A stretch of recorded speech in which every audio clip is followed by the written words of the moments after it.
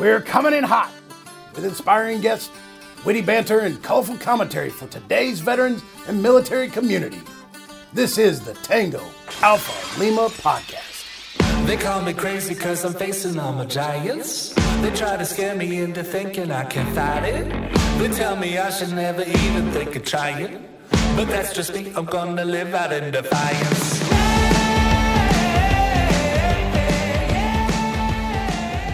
Welcome back to the Tango Alpha Lima Experience. I'm Jeff Daly of Michigan Daily. He's currently on assignment in Los Angeles, 20-year assignment so far. It's working out.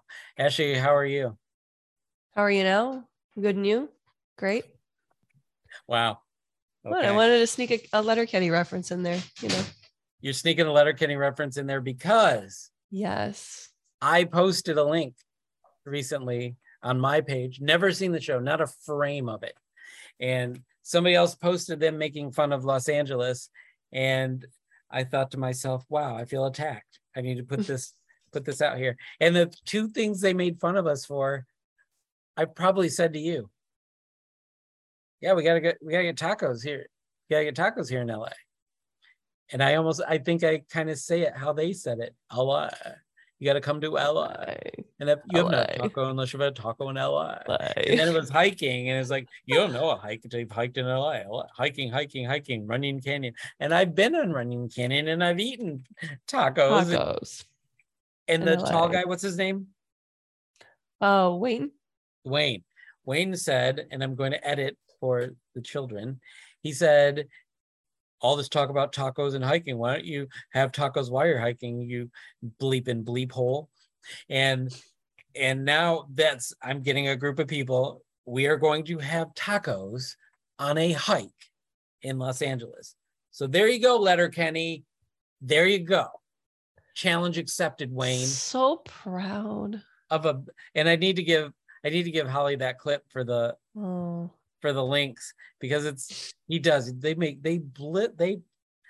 really make fun of Los Angeles. That's really good. It's so good. I felt attacked. Well, that's the thing too. I was like, I got the text from you, and then I was like, bro, I'm not on Facebook all the time, like ever. And then like 5 days later, I saw it and I laughed hysterically. I was like, this is gold. I'm glad I waited till today to look at this. And so we're in November. We have fall weather. It's amazing. How are you liking it? You can say it. Say it. What? You can say it. Look at Holly. Sweater weather. There you go. You said it. Yeah. Yeah, he has. You keep adding to your basic resume every day. I know. You know, there's just certain things I do I'm proud of. It is what it is. But I know as we get into it, I have a really awkward story for us all today. As we lean into topic one. I don't know are you ready for this? Yeah. I think I am, because I find a lot of situations that you put me in as awkward. So you're welcome. Yay! I'm really curious. Comfortable being uncomfortable. I'm curious to see what you think is extraordinarily worth mentioning level of awkward. Okay. All right, let's not waste any more time, because I want to hear this. This is actually, I'm already uncomfortable. Congress wants Americans to, I'm not reading this. What am I doing?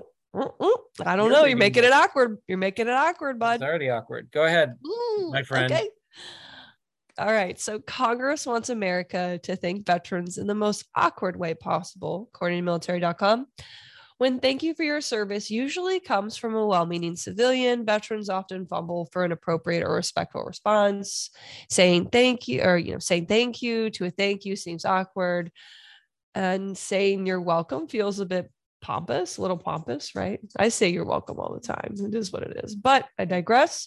So imagine having to reply when someone says, thank you for our freedom, as if you're Captain America personally dealing, I'm so sorry, this is hilarious, dealing death to terrorists and various supervillains. No matter how awkward that might feel to veterans, two members of Congress seem to think that the highfalutin phrase should be the official way to thank vets and want to make it official. Oh God, so bad. It's also a Michigan guy too. And California. And California's double daily dose right now.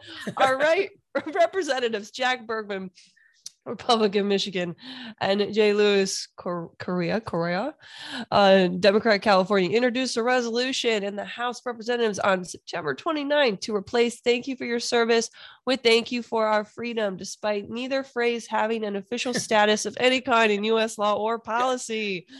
As a nation, we have an obligation to support the brave men and women of our armed forces who risk their lives to protect the freedom of the American people and our allies, Bergman said in a press release that related a 70-year-old story that inspired him to actually introduce the idea when we all had better things to be doing.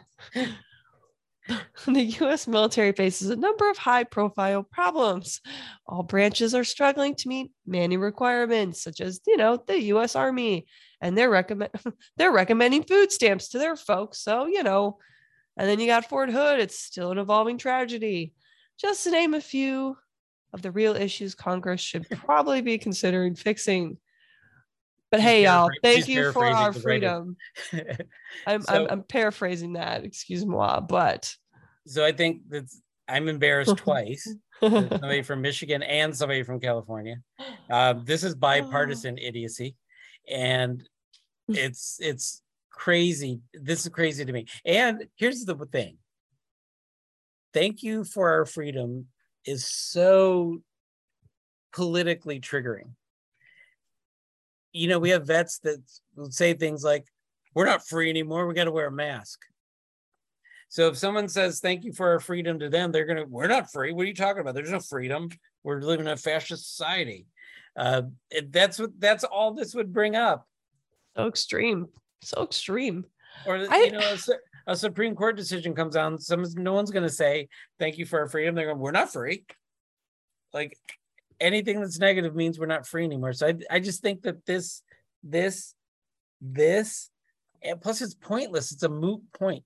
There's just guidance. So many other things that could be addressed, and time and resources and money spent. I wonder if these are first termers that couldn't think of anything significant to talk about. Well, here's the thing, what do you typically say when someone thanks you for your service, Jeff? I tell them, for you, I'd do it all over again. Oh, that's cute. I like that. I usually say it's a pleasure to serve. Yeah. I find that one is it's a pleasure to serve, or you're worth it, depending on who I'm talking to. Well, I also, it does depend. The caveat yours. It does depend on who you're talking to. Sometimes I go, how do you even know it was honorable? You don't know anything about my service. I could have been a dirtbag the whole time and not worthy of your thanks. All right, but but clearly they know it's the United States Marine, and all we are is worthy. So let's move on. Are we done with this topic? Yes. Are we gonna? Yes, please. Are we gonna write our legislators to vote for this, or not bother? I no. Hey, thank you for our freedom. Thank you for our freedom. I would do it all over again. It's a pleasure to defend your freedom. Yeah, from the silo I walked around in Iowa during peacetime. Thank you for our freedom. I can't. I'm trying to keep a straight face right now. They probably put so much time and effort, and all their interns are probably bustling around like, this is it. This is the workshopped idea. And the California guy's going to call me and cuss me out. All right. Today, though, you know what? You know who doesn't do frivolous litigation? Not litigation. What do you call it? Words? When you're making a bill and turning into a law. Legislation. Yes, they don't do frivolous legislation. Is Chelsea Porterfield. Today, that's who we're going to be joined by. She recently retired from the U.S. Army, where she served as a platoon sergeant in the 3rd U.S. Infantry Regiment, the Old Guard. During her 4 years there, she became the first woman to lead a marching element onto Arlington. She became the 38th Sergeant of the Guard, and in 2021, she became the 5th woman to earn her Tomb Guard identification badge. We're going to be right back. I can't tell you where she is, but we're going to be right back with Chelsea Porterfield right after this break. Raising money for your American Legion programs has never been so easy.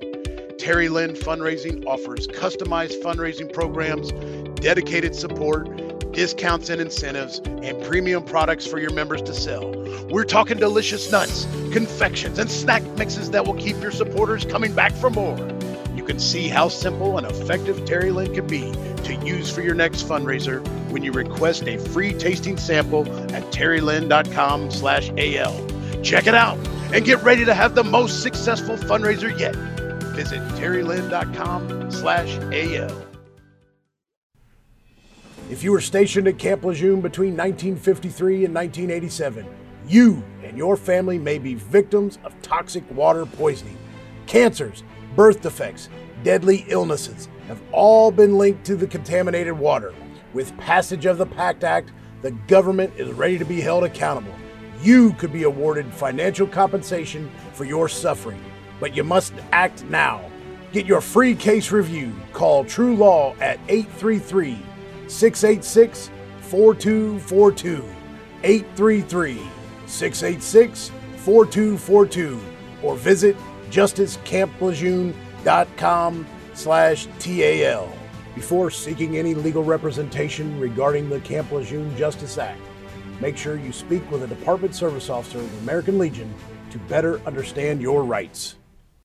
As promised, we are here with Chelsea Porterfield. I just thought to myself, what a great new look for the old guard you must have been. So thank you so much for being on our show. You probably do this all the time. Thank you for having me. And I don't. I specifically would reserve to have podcasts. I do get a lot of requests, but I'm a veteran, and I think veteran organizations just like the American Legion, the VFW, and all local chapters that support the youth of America. That's going to be the next generation. You guys are my peoples. So when it comes to podcasts, I would much rather prefer to give you guys my time. Well, we appreciate your time, and it's not fair, but this is how it works. Ashley always gets asked the first question, but we are gonna make sure she asks one question, because sometimes she'll go, well, I want to peel back the onion and talk about this and this and this, and then I go, I don't have any questions left to ask. So Ashley. Okay. All right. Yay. And she's a little under the weather. I am, just a little bit. Nothing a lot of cold medicine can't fix, though. True. All the above. All the above. Just drink water, right? It's the Army way. Drink water. So don't listen to that. Fake. Liquid IV and water. Those are my two things right now. But Chelsea, really appreciate you. I'm definitely a fangirl. I've been watching and absolutely love everything about the old guard, and I would love for you to tell our alphas out there all about the beginnings of your military career and leading up to your experience in the old guard. At the beginning, like from the start? Cliff notes are fine. Don't feel like you have to tell me everything, but the highlights. Yeah. All right. Now we're doing military bios. All right. I was born in, that's like a long time ago. So I spent the first 7 years in Germany. That was my first duty country. But while I was there, I was in Baumholder, Hanau, and Heidelberg. And out of those 3 locations, I deployed to Israel, Iraq twice, and Afghanistan. And I came out of Germany and was put on the trail here at Leonard Wood. And this was my first time to Fort Leonard Wood in 2009.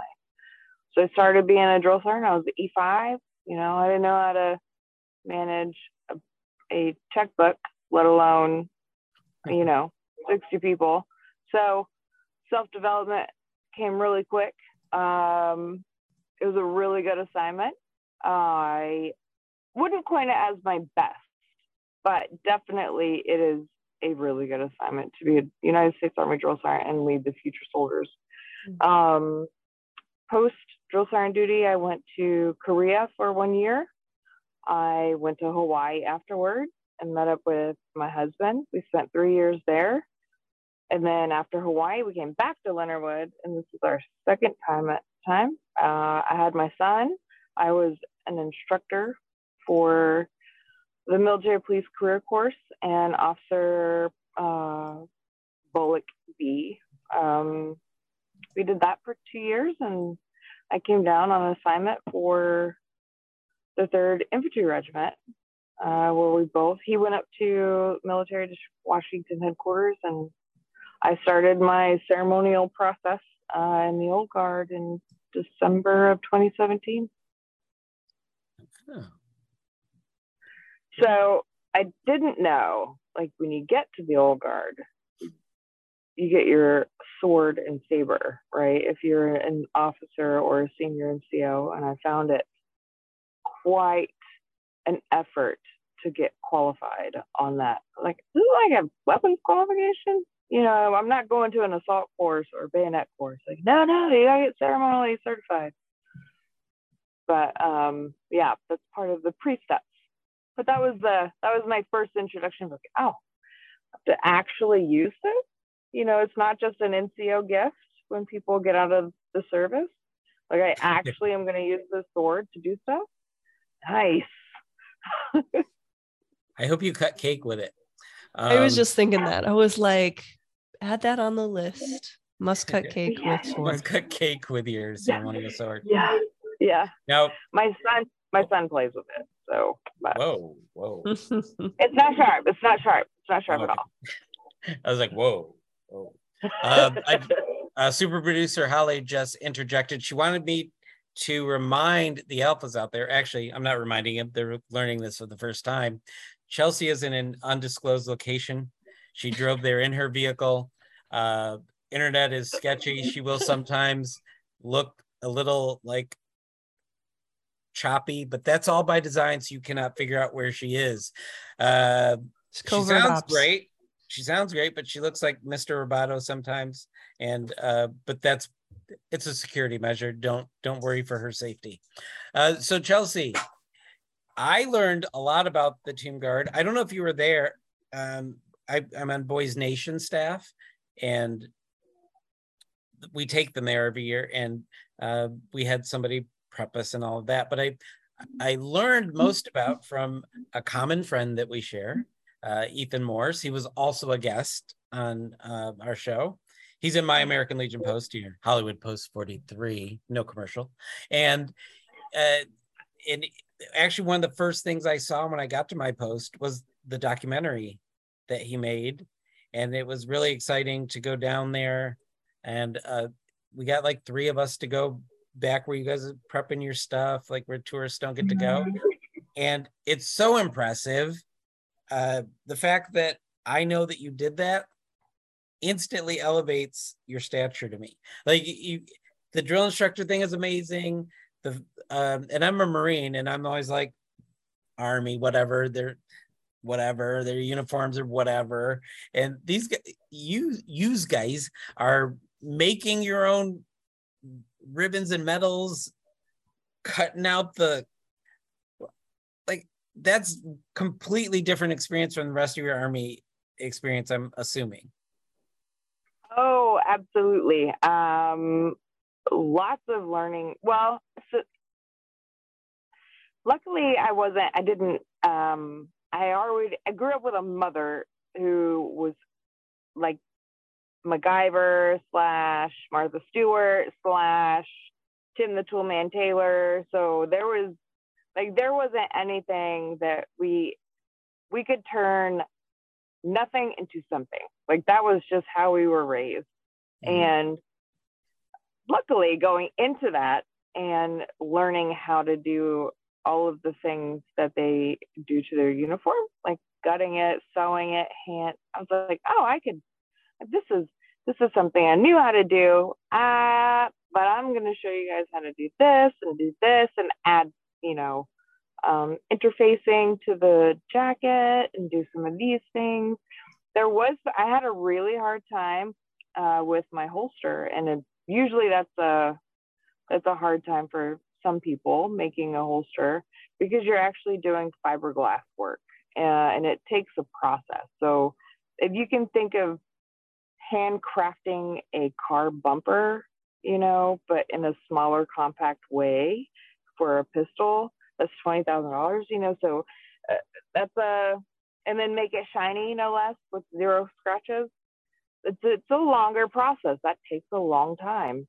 And by the time I figured it out, after dropping it a couple of times and restarting, dropping it again and restarting, I think that was probably my biggest struggle, was the holster piece. And oddly enough, for a walker, the E4 and below, their scabbards are the same. Soldiers take a while. They put close to 800 hours into getting that thing to outside expectations. I often miss a belt loop, so I probably wouldn't be good for the Tomb Guard thing. So just before I throw it back to Ashley, so you do know Ethan. I do. Yep. And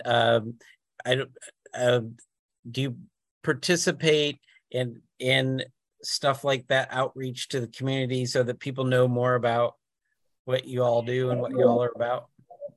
I do, absolutely.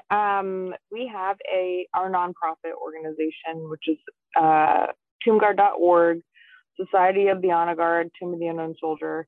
And with our mission, which is education-based, and it's to educate the American public on the history of the unknowns, Arlington National Cemetery, and Tomb Guard, and the testing process, and what it means to be a Tomb Guard. Because it's perfection.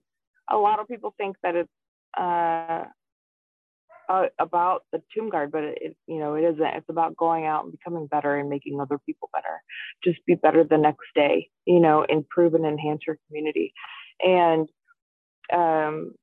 that's part of the education mission. So through the society, you can request a brief virtually or in person. And if we have Tomb Guards all over the world, if it's within your state, it's really easy to do them in person.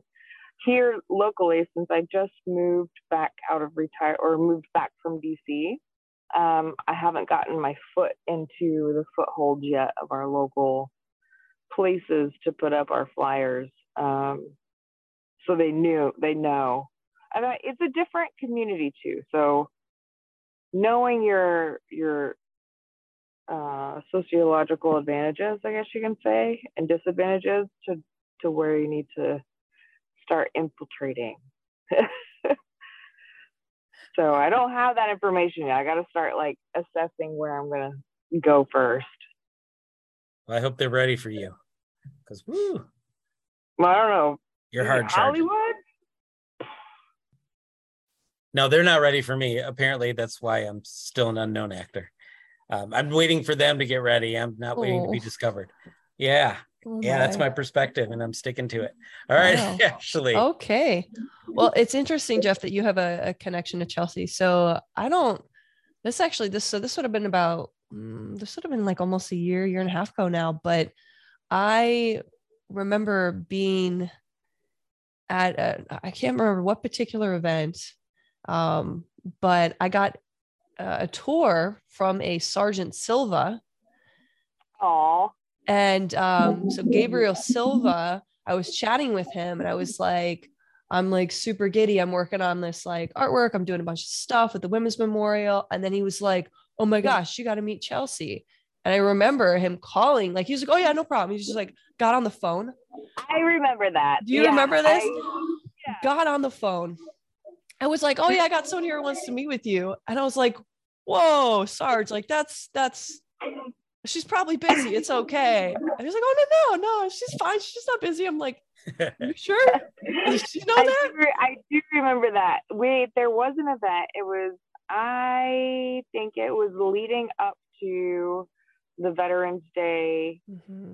Veterans Day week. There was like something going on that week. I think I was prepping uniform stuff. I don't know what I was doing something with uniforms because I was in my B's. And he's like, hey, can you come up to the display room? Someone wants to meet you. And I was like, hold on. But like hung my shirt up and my hat. I was like, just a minute, I'll be right up. And I came up. I do remember that. Yeah, I was just like, yeah. That was my fangirl moment. And I was like, Sergeant Silva, you're gonna get in trouble. He's like, no, it's great. She loves meeting other people. I'm like, okay, that's wonderful. But in regards to your inspiration to earn your tomb, like your badge, I think a lot of people don't fully understand the rigor of that process.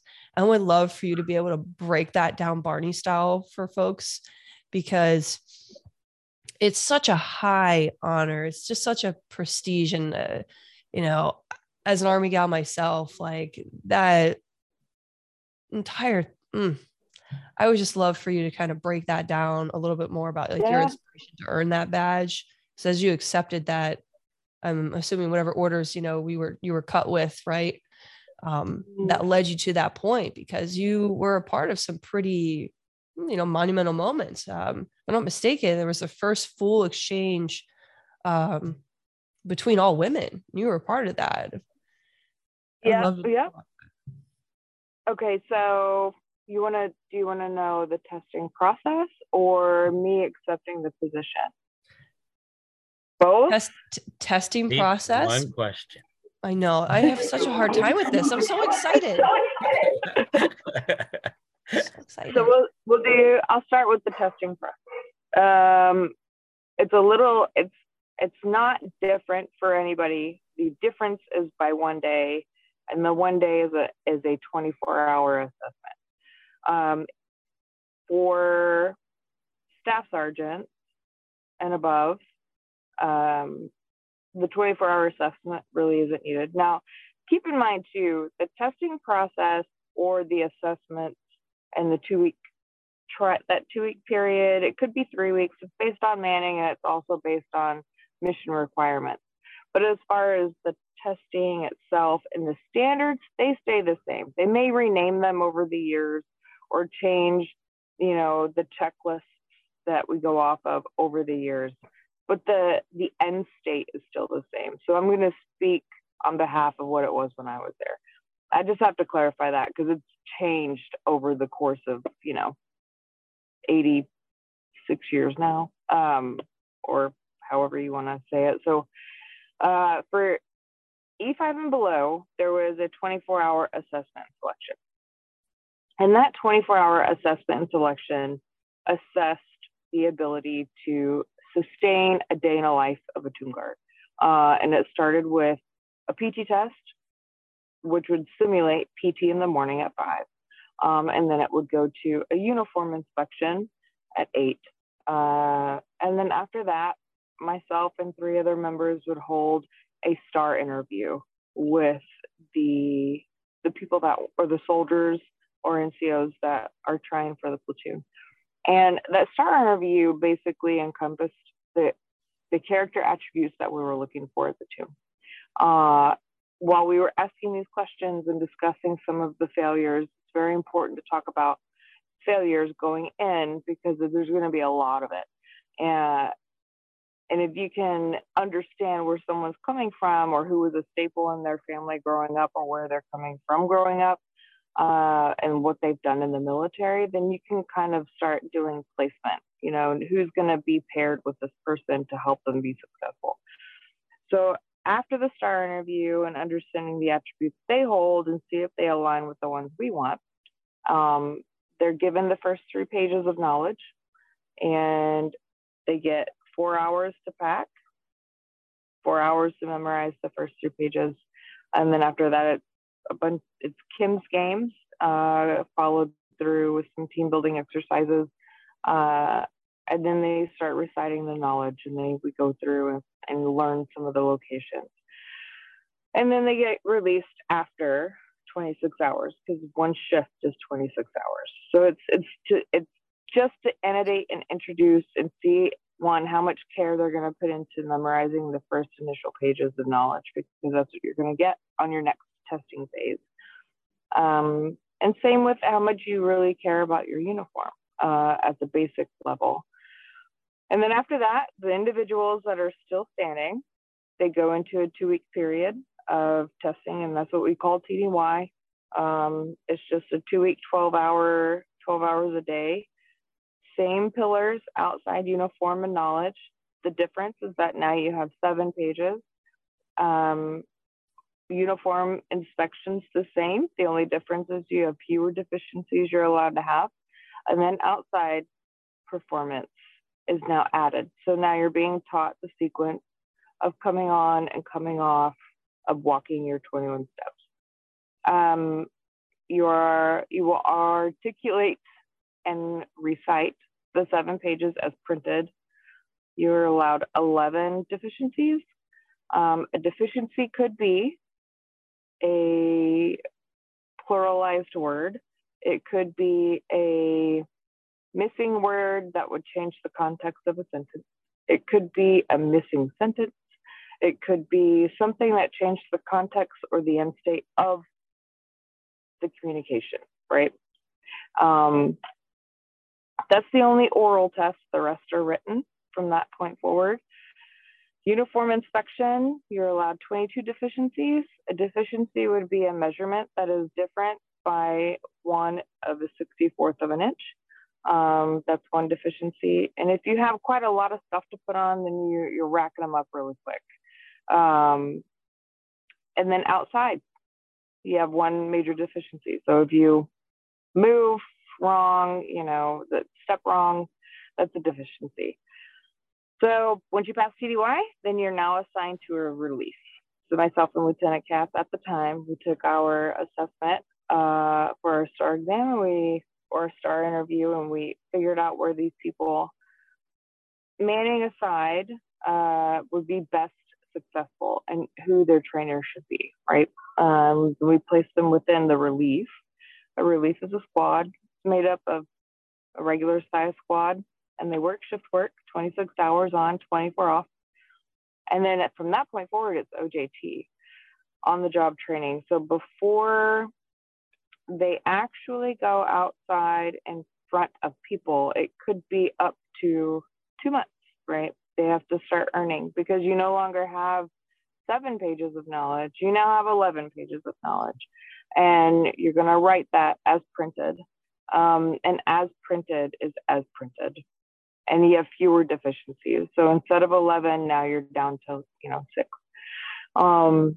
Uniform inspection is the same. Instead of 22, now you're down to 4 or 5. Outside is 0, but this time you're just going to be graded throughout the day on different sequences. It could be a wreath, it could be a brief, not a brief, it could be a wreath, it could be walking, it could be changing, it could be a silent guard change. It could be something of that nature. It's just at that point, you should have a basic knowledge of those things.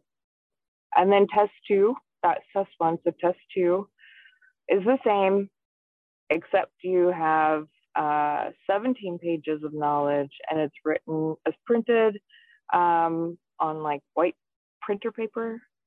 I'll tell you, that one was the hardest test for me. Like the hardest part for me. That was the hardest. I'm having a hard time keeping up. I'm like, how many pages are we at memorized? I have a hard time. 1/64 of an inch. 1/6. Can we talk about that? Like that's intense. Like the entire process you're describing is just so heavy in rigor and formality, and like everything you're saying is you got to be at the top of the top of the top. Like you're taught. So there's not like, nobody wants anyone to fail. The people that come down there, some people come down there for, fame or attention or the badge or but they get weeded out really quickly. They self-select. Like nobody in the platoon has to, they just lose the will and the want to drive or motivate or self-motivate.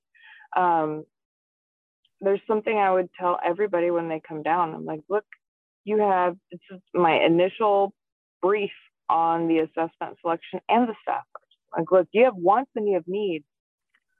And while you're going through this, you have to decide personally what you want and then what you need to do to be successful here. I've given you everything you need to be successful. I'm not going to hold your hand through this process. There's not going to be anyone here that's going to tell you when to shine your shoes, when to make your uniform, when to do these things. You have to do it on your own and figure out how to juggle your life. Don't worry, we will help you with that part, but like, you have to want to do this. And usually the job takes a hold of you and it kind of like turns on you. And next thing you know, you're like, I want to do all of these things. I want to do these things. Like you can't go to sleep until you shine your things. You know, it's like a Right. obsessive type thing. It's pretty bad.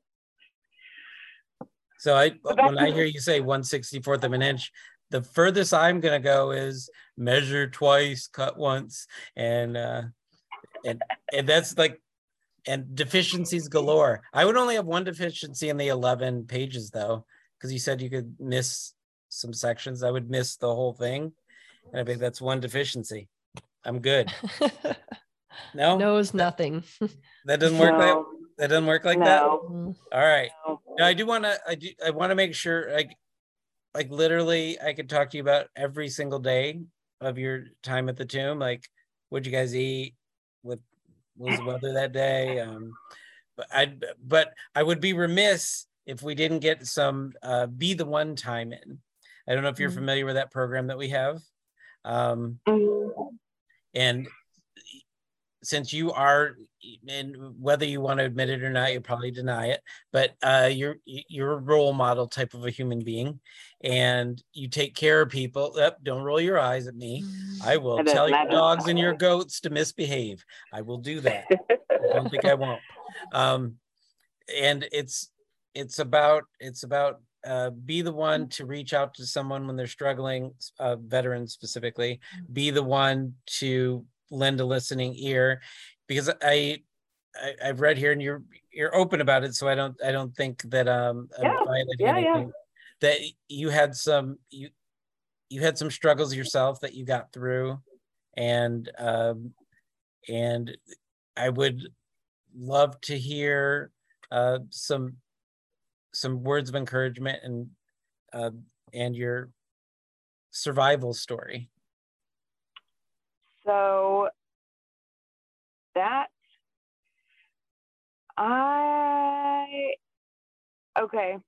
think I will start with first, there's a lot of people probably like myself at the time that was saying, just, push it to the back. I'm not going to think about it today. I'll think about it tomorrow. Or let me get a drink, or let me take the edge off with this pill, So with depression and suicide, there's always addiction. There's an addiction element. Oddly enough, my addiction was work. So I got to throw myself face first in everybody's problems but my own and fix all their stuff. At one point in my life, leading up to this, years before my son and husband, addiction was a problem. Addiction to alcohol, because the culture and climate supported it. And I think people are lying to themselves whenever they talk about the addiction connection with suicide, because you're just trying to get rid of the now, right? And just muffle it down. So the surviving aspect, there's times in your life when guilt is going to lead and shame is also going to leave. So guilt and shame are self-manufactured. So when you get to this point and you're in your head and you're crying, or you're having a panic attack, or you're coming up with your plans inadvertently, right? Or they're just popping in your head. Those are led by extreme guilt and extreme shame of something, right? That's not a natural emotion. That's not anything that you naturally create internally. It's not a natural, it's a self-imposed emotion. So surviving asking for help, because no one noticed it in me, so I had to actually ask for help. Surviving asking for help. I want people listening to know that it's not going away the next day. And it's not going away the day after that or 2 weeks from there. You may ask for help, and you may trick yourself into thinking you're okay the next day because you asked for help and you got a Band-Aid and you talked to somebody. But suicide will always be in your narrative. Once it's introduced into your mind at some point, it's always going to be there. It's going to be a part of you. It's just going to be part of who you are as a human. The important thing is that you have self-accountability. And when I came out of inpatient, there was no bigger embarrassment than having to go face my soldiers and my command as a non-infantry senior female NCO in an infantry regiment. That's what I was looking at. I was like, oh, I'm going to hear, I told you so. I'm going to hear, this is why, because she, this is what I'm going to do. I'm going to feed a narrative that I have created in my own mind. And that wasn't the case. The case was, they were accepting, they were supportive. And even if they weren't, I still owed it to myself, and I owed it to the people that I cared for, which were my soldiers, to have self-accountability. Once you have self-accountability and understand that you require self-development and don't own blame on just healthcare providers, you still have to work at it. That's just the healthcare provider, medication, if that is a thing, and then self-accountability. You have to accept all three and work really hard every day and understand that you owe it to yourself. You owe it to yourself. You owe it to your kids. You owe it to your country. You owe it to your country to do this. Like, you've done everything that they've asked.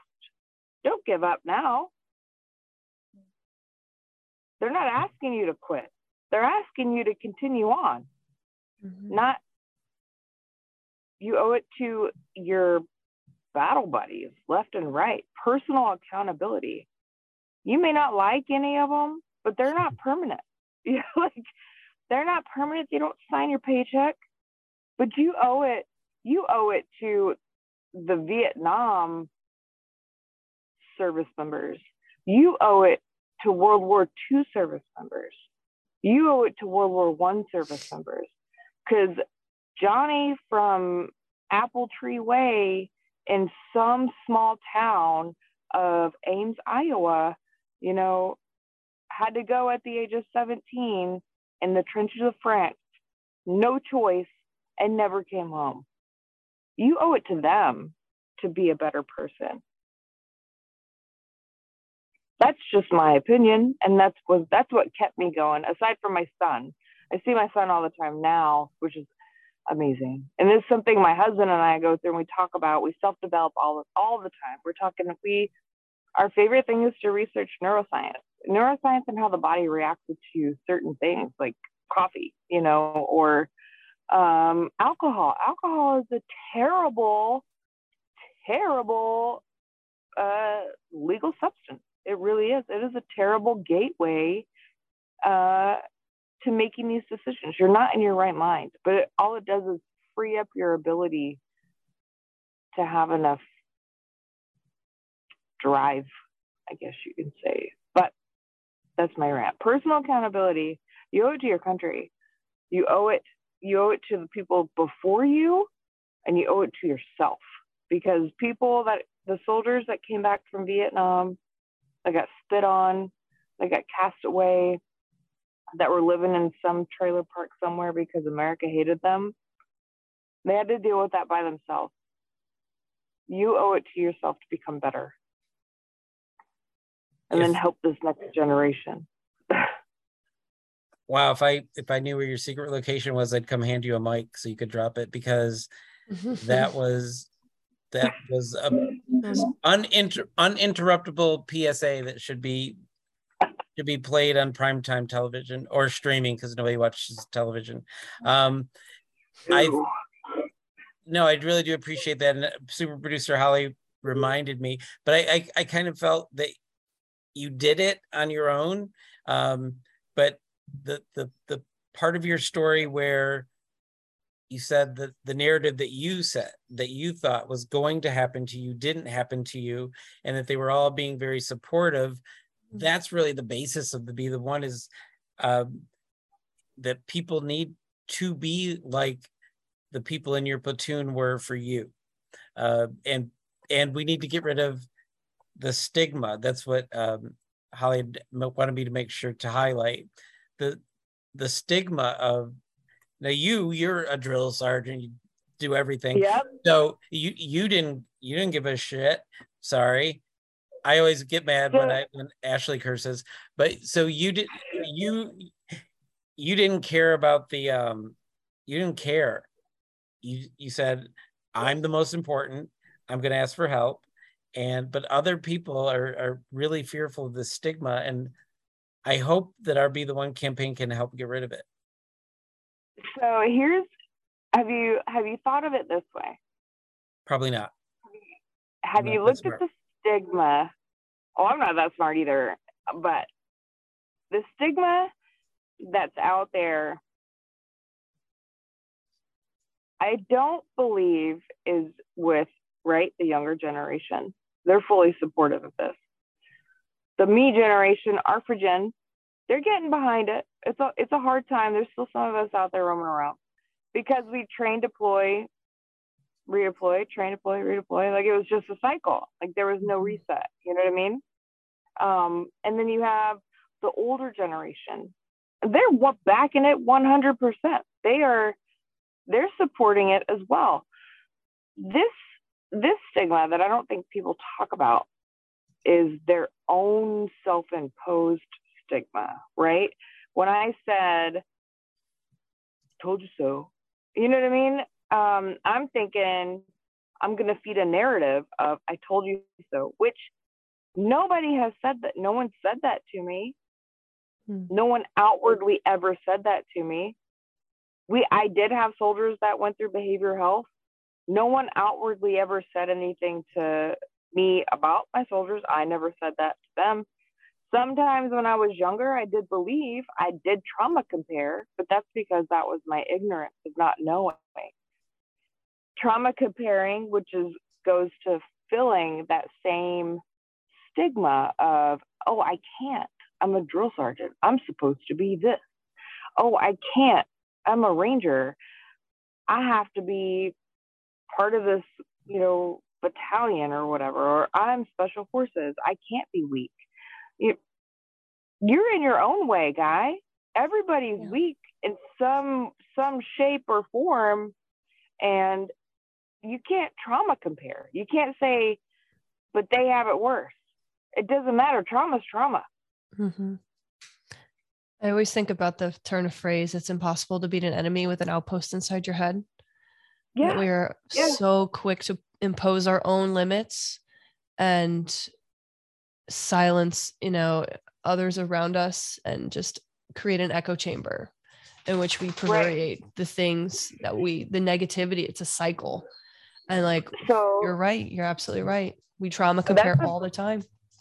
And I think that's where my personal opinion, I did everywhere, whenever, break the stigma for the last 5 years of my career. And especially whenever I was open about this campaign, I did never experience the stigma because I had personal accountability to still do my job when I could. There was pieces of my job I couldn't do for a short period of time. I couldn't carry a pistol. That's protocol, right? Like that's just standard protocol. But I got it back, like, because I self-developed. I held myself accountable to become better. I worked really hard before and after work. You know, I read a lot of books about a lot of things to just understand what is happening to me, you know. But that stigma, I don't think it's imposed. I think it's self-imposed. I don't think it's as big as what we like to see it. It's to the point where my peers are like, I get it. I get it. I hadn't actually ever thought about it that way. And yeah, now you've downloaded into my brain. You hacked me. So I think that's kind of how I am going to think about it, because it's true that most of the fears that people have about lots of things, Yep. it's a confirmation bias. They believe the worst. They want it to be that bad. They want people to be horrible. And so they're expecting it. And sometimes it can be self-fulfilling because you can behave in a way that would make somebody be what you want them to be. So I've been Chelseafied. I'm in Porterfielded. Is that which one's a better verb? Oh, I have no idea. Okay. I don't know. I did stop myself from saying Porterfelt because it's inappropriate. Oh gosh. But no, I mean, I know for a fact that you've changed that last bit. I mean, everything you said today is good. I love the history of the Guard. I love, but this last bit is super important, and I'm glad we didn't try to interject, because I think that's some amazing standalone audio. And that's it. I mean, I thank you for that audio, because you probably, and you'll never know if it's true or not, but you'll probably have saved lives. I mean, simple as that. Just with a perspective switch.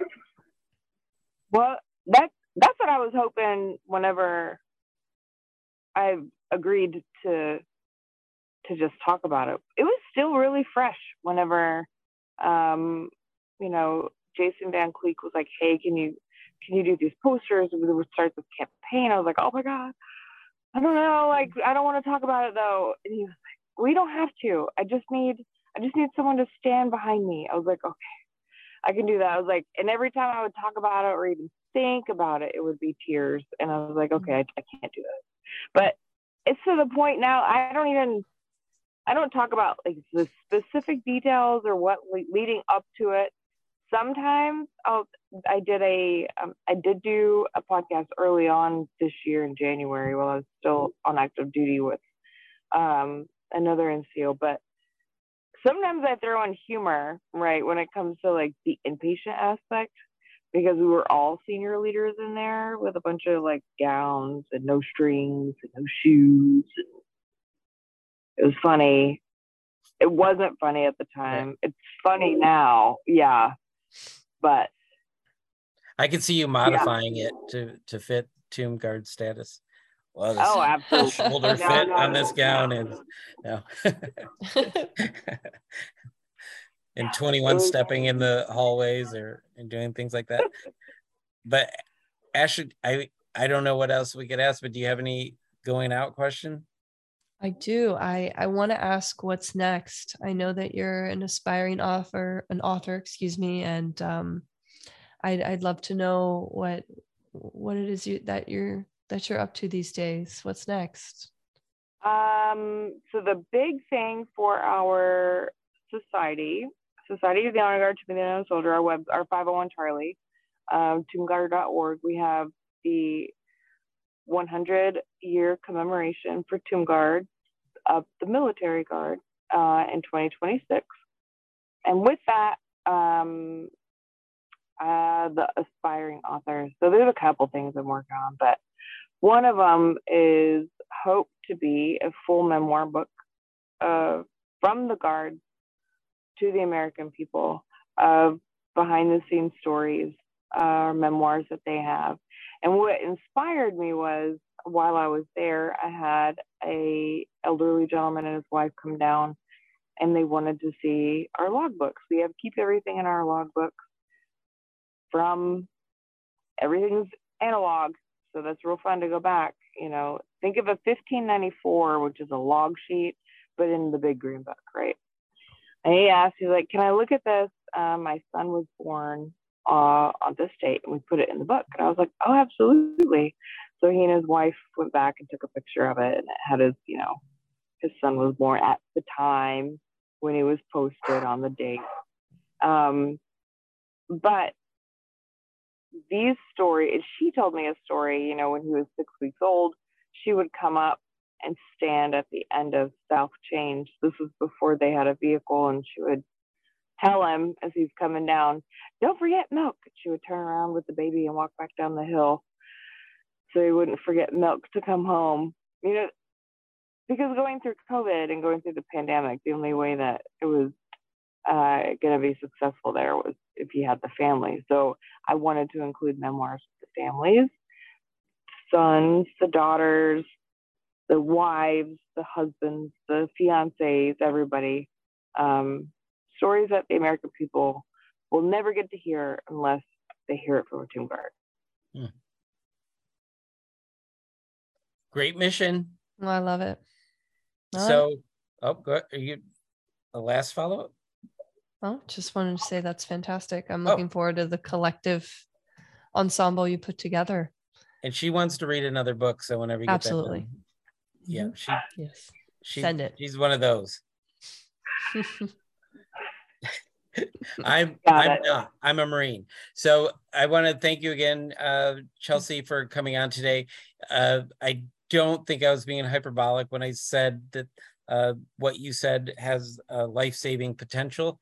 And so I want to thank you on behalf of the American Legion, Tango Alpha Lima podcast, all the alphas, and any veteran who is going to come across this audio, because at the very least, they need to consider shifting their perspectives. I just want to apologize on your behalf to Ames, Iowa, that you said in the middle of nowhere, small town like Ames, Iowa. They have a whole college there, ma'am. And they have people. I don't know why I chose Ames, Iowa. Out of the blue. No offense. I've never been there. It just was on my head. It's fine. I always pretend like I'm running for big office. So I Ames, Iowa. Great. Go Ames. So thank you so much. And they have a past national commander. We're going to be canceled now. Thank you, Chelsea. Thank you, Chelsea.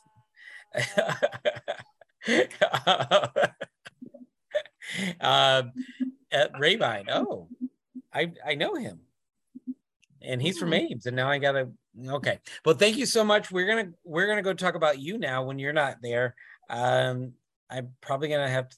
I mean, you only have very few deficiencies that we'll talk about, and you will pass on to the test of getting the Tango Alpha Lima badge. Not quite as prestigious, but it's a thing that I just made up. So. I'm all about collecting swag. Thank you for having me. Thank you so much. Thank you so much for being our first guest from her car. Amazing. Honoring those who came before us. The American Legion pays perpetual respect for all past military sacrifices to ensure they are never forgotten by new generations. We are veterans strengthened in America. We are the American Legion.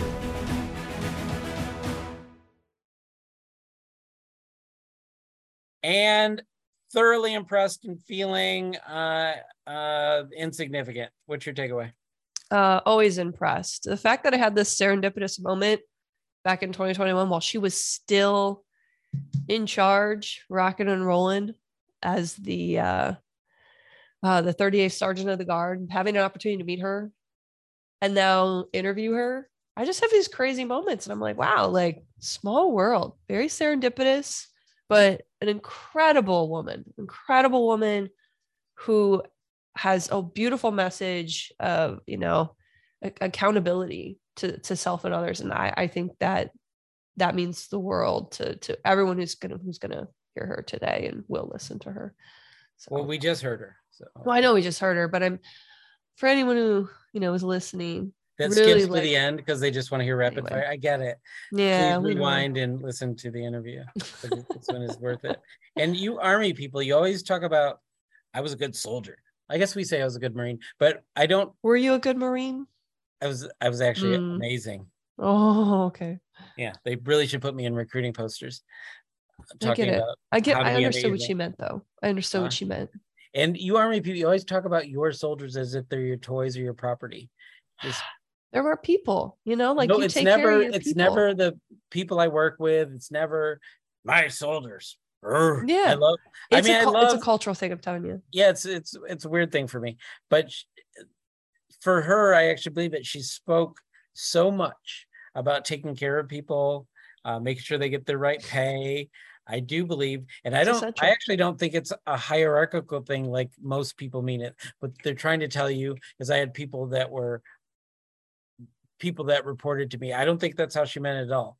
She probably considers her commanding officer her soldier if she's making sure they're getting paid and all the things are lining up and happening. So I really appreciated that about her being, and I'll say it, she was an exemplary soldier and continues to be a profound role model.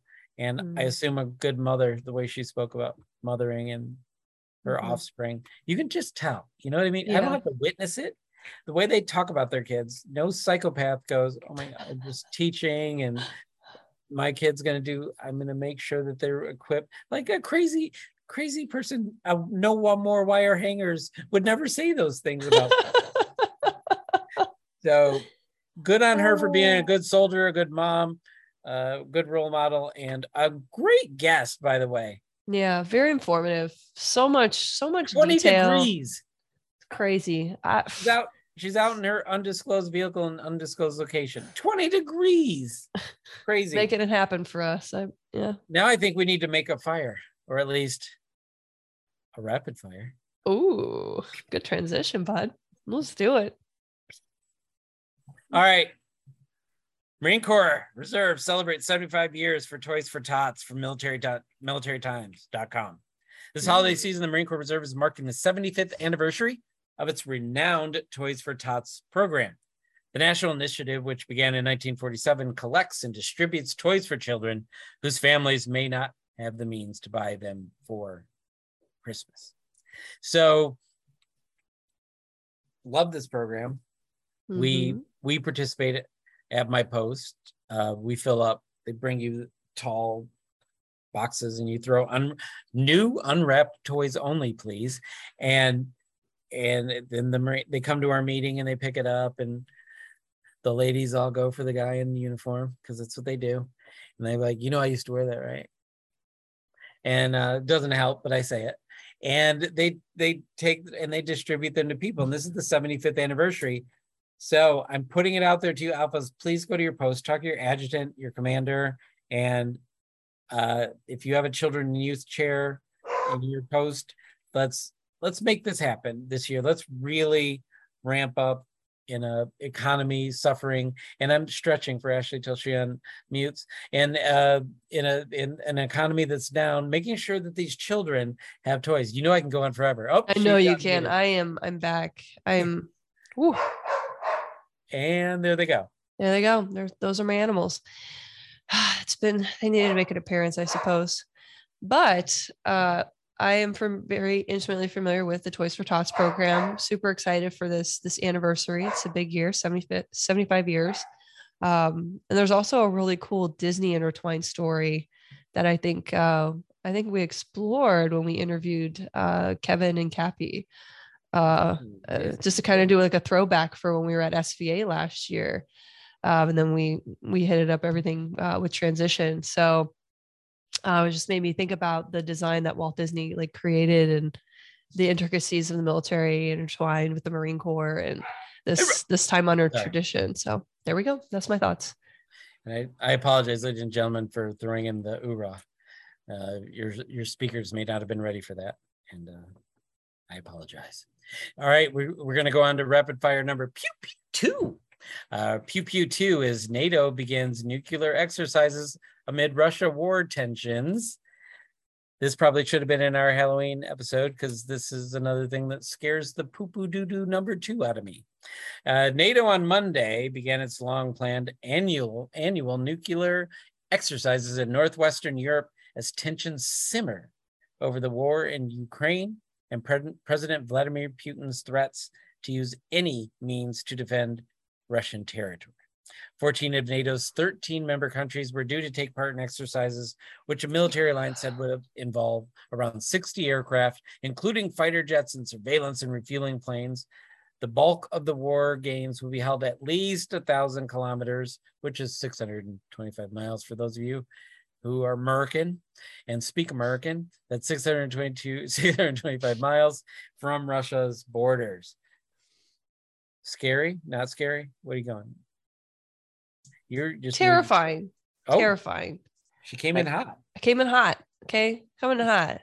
This is wild. This is just, I don't know. At a certain point, I just get frustrated. It's like, I don't know. I just was hearing something today about there's like some, I don't know. There's just words trying to formulate sentences. I just get really frustrated with this situation. Just, I don't know. I think I've said before, like my training and work that I did with Seaburn while I was military police, like I would rather be shot than ever have to respond to or stand on an exclusionary line outside of a nuclear disaster. Like this is the fallout on this is generational, you know, it's catastrophic to our environment and to mankind. And it's just the fact that we're still, you know, mess around and find out, you know, if anyone's seen that, you know, that chart, that video, we're kind of at that point. I mean, I think the best thing for the world right now is if Pres Vlad were to cease to exist. I just honestly think that.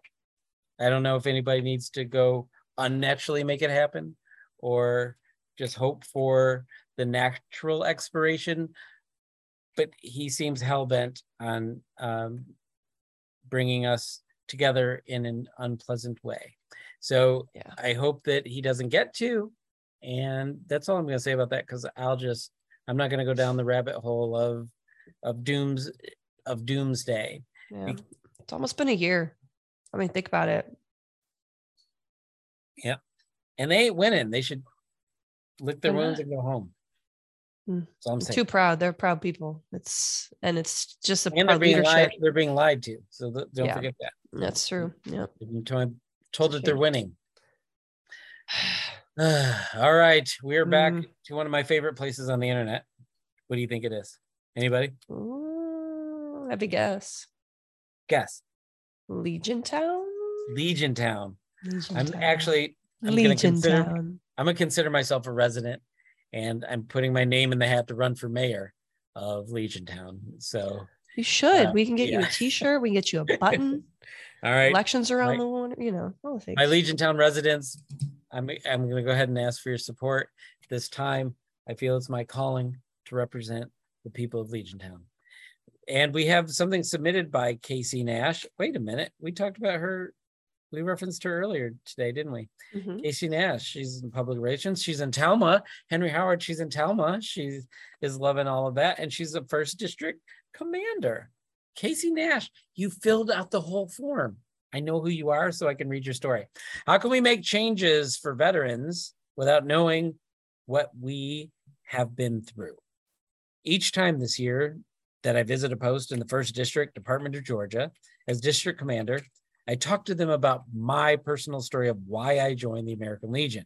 I feel it's important to understand why, as a younger woman, I joined, because I always get asked, how do you get younger members to join? Why did I join? And for the longest time, I avoided answering for personal reasons. Growing up, I knew I was always going to join the Army. When I joined in June 2001, I felt a sense of purpose in my life. Away from high school in the small town I grew up in, I watched 9/11 happen while I was in basic training. After training, I made my way to Fort Carson, Colorado, where I had my son in 2002 and daughter in 2005 and got married in 2006. I deployed as a truck driver, 88 Mike. Is that what truck driver, is that the 88, MLS number? 88 Mike. 88 Mike. Oh, Yeah. 88 Mike. Sorry. 88 Mike. Marine here. We don't do that. 88 Mike twice to Iraq, 2003, 2004, and South Korea for a year without my family and left in 2007. When I came back to the United States in late 2008, I was stationed at Fort Hood. Let me interject and apologize on behalf of America that you had to serve at Fort Hood, and deployed again from 2009 to 2010. During my deployments, I earned multiple combat action badges and a Purple Heart. I lost 3 battle buddies throughout my deployment. My focus was on my mission, my battle buddies, and my soldiers. In 2012, when I was told I would have to medically retire from the Army, I thought I could be free of the sense of responsibility of continuous war and death. She goes on to tell you in detail how that's not necessarily true. In fact, her whole thing is explaining her why and her service to other veterans. This is a reason why I do like going to Legion Town. It's for uncovering these little stories like this. Ashley's muted, so I'm going to use this to extemporaneously go deep into the psychology of legiontown.org. These stories by real people living their real experiences are what the American Legion is all about. It's what makes us the best organization in the history of humankind. That's a bold statement, but I'm going to stand by it.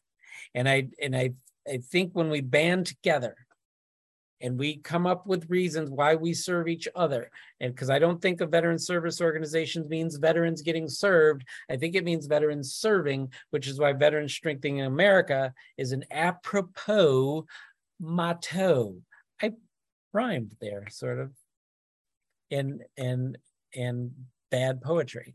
So I love this, and I'm telling you, I've written for Legion Town before any of these people on the screen even knew who I was, because I felt that it's important for Legionnaires to tell our stories. Are you going to be able to come back, or is it a bark fest over there?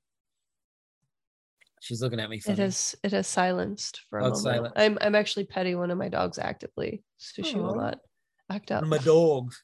My dogs. My girls. Who let the dogs in? Ashley did, actually, by the way. Yeah, I left the gate down, and now they're just roaming my basement, tearing things apart, fighting. What do you leashes off about Casey Nash here? What do we think? I love it. I think this is a great story. I think you've really touched on why it's so important that we continue to share stories through Legion Town, and it's a nice forum. I enjoy it. Yeah, and I'm not going to stop talking about it. I know. As much as you guys. Actually, if you make fun of me, I'm going to talk about it more. You have to edit me out. All right, because I need to eat lunch, and then I have to write a story for legiontown.org. So can you can you take us out?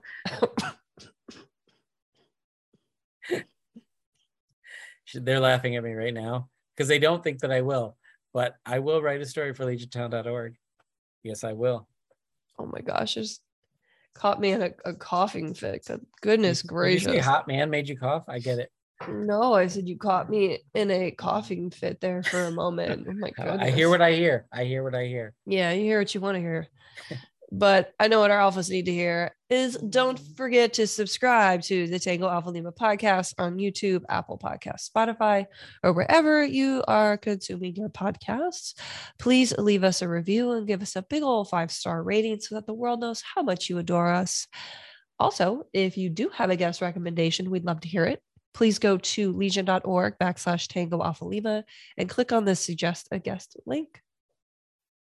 It was actually really lovely. Thank you. Yeah. Got I a would lot of write a practice. recommendation for a book on tape right now. Thank you. I would love to do voiceovers. I think I would do well.